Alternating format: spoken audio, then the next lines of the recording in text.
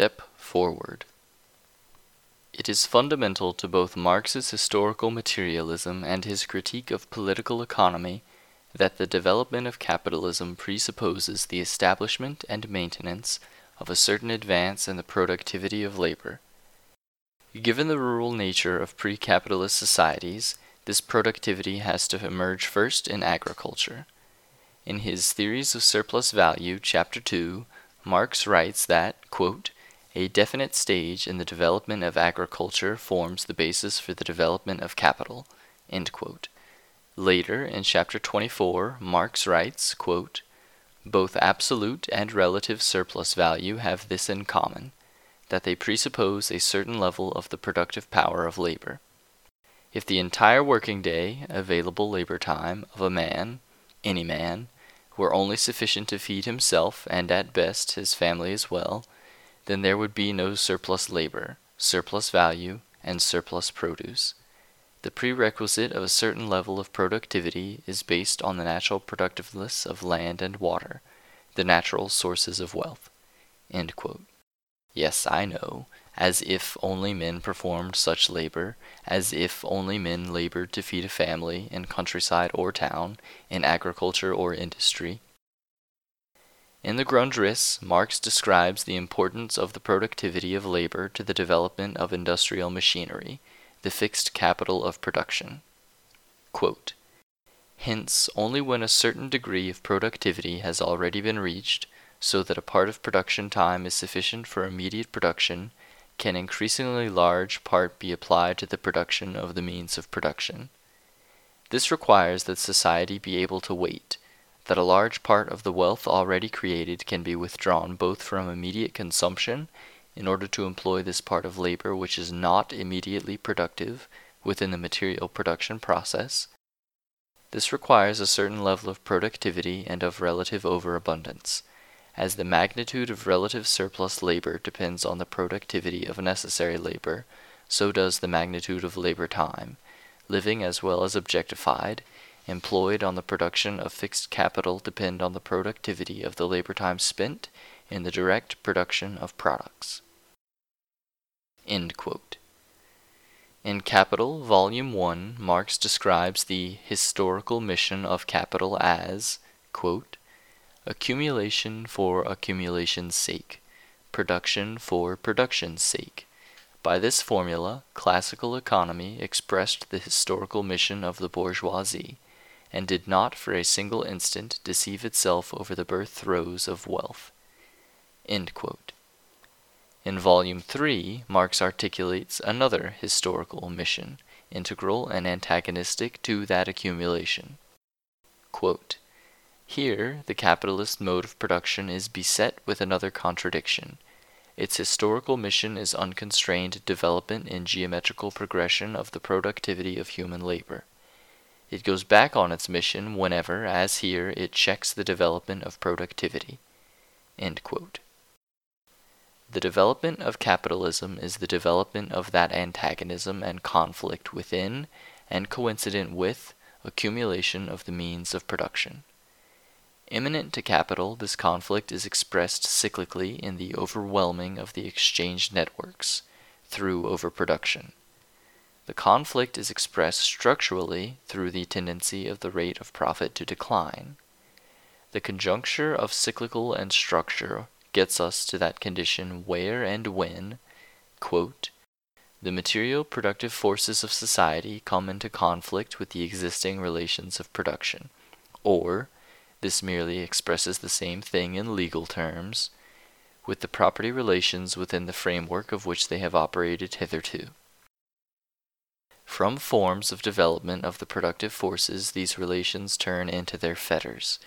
Then begins an era of social revolution. The changes in the economic foundation lead sooner or later to the transformation of the whole immense superstructure. End quote. From Preface to a Contribution to the Critique of Political Economy. The convergence of historical materialism and the critique of political economy is manifested in class struggle for social revolution. Capital's development of the means of production is nothing but the expropriation of the productivity of labor. The expropriation of the expropriators means that productivity can now be used to emancipate labor. So we have a theory of development, of progression, improved productivity of labor, development of the forces of production, greater improvement in the productivity of labor, greater accumulation of the means of production as values, and value extracting, conflict between the growth in the forces of production and the relations of production, which relations are the property forms circumscribing the conditions of labor, the conditions under which production takes place, precipitating a social revolution for a more complete, thorough, emancipated productivity of labor. Take a breath. That's the usual expression of the dynamic between means and relations of production. The development of the means of production predetermines, calls forth, evokes a higher, more social organization of labor. Capital, of course, only conforms to its usual expressions in the frequency and degree of the deviations, oscillations, variances from the norm, like the way price deviates from value. Any account, then, of the overall conformity has to account for the variations and the unusual expressions, the simultaneity of development and undevelopment. Exceptions not only prove the rule, exceptions are the rule made manifest.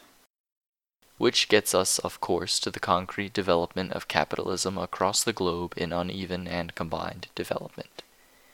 The particular localized expression of uneven and combined development reveals a capital not so interested or willing or capable of transforming the relations of land and landed labor in its own image, or the image that echoes from the emergence of capitalism in the English countryside. The pre-existing relations and obligations of both labor and debt service are absorbed into a commercial network, domestic and international markets, that juxtaposes capital's relations of labor to property alongside relations that veil, circumscribe, limit, inhibit, and distort those capital relations. So we get the persistence of the plantation, the big house, the hacienda with concomitant peon, sharecropping, tenant, encomienda, and pacquiao, systems for exploiting labor. The result of this impaired accumulation is that the agricultural productivity is constrained, and while industry can and does expand, the total social development is constrained by the inability of capitalism to free labor from the low productivity relations in the countryside. Then, even where labor has been expelled from rural production, driven out of the countryside by the introduction of machinery, or consolidation of capitalist enterprise, or economic distress, or destruction of subsistence relations, or all of the above, there follows the inability to employ that labor at levels capable of maintaining a population made to be permanently surplus, and persistently less than marginal to the system itself. The legacy of these systems make it appear as if the social revolution has to constitute itself as something analogous to capitalism, undertaking the tasks of development which capital has eschewed, as if the task of a revolution was producing in that development the very relations capital proved incapable of imposing in developed form. This was the path the former Soviet Union took, attempting after the period of war communism to engage the rural population in commercial relations based on some notion of rational, enlightened, economic self-interest. When that commercial impulse succumbs to its own inability to augment and sustain the productivity of labor, it appears then that forced industrialization established on the basis of agricultural collectivization is the only alternative.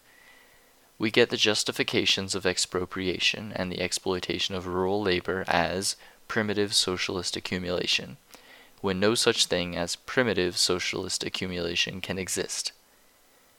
The inability of capitalism to revolutionize social relations, what we call underdevelopment, is, after all, no such thing. It, the underdevelopment, is the product of capitalist development internationally, where the mass and density of the accumulated capital prohibits the repetition or reproduction or recapitulation of previous history. The backward social relations encountered by capital interlock with backward relation that is capital, that is to say, private property. The resolution of this predicament confronting social revolution is to be found first on an international scale, where the revolution helps itself to all that has been accumulated in the advanced areas. Coincident with that international appropriation, uneven and combined development places a specific obligation on social revolution. That specific obligation is that the usual sequence of the established maxim of Marxism, the practical emancipation of labor, requires the development of the means of production through the productivity of labor, is realizable when we encounter and recognize that the development of the means of production, the raising of the productivity of labor, depends on the emancipation of labor. The most radical, democratic, egalitarian association of producers is the only social relation of production that does not come into conflict with the forces of production, that does not restrict the productivity of labor.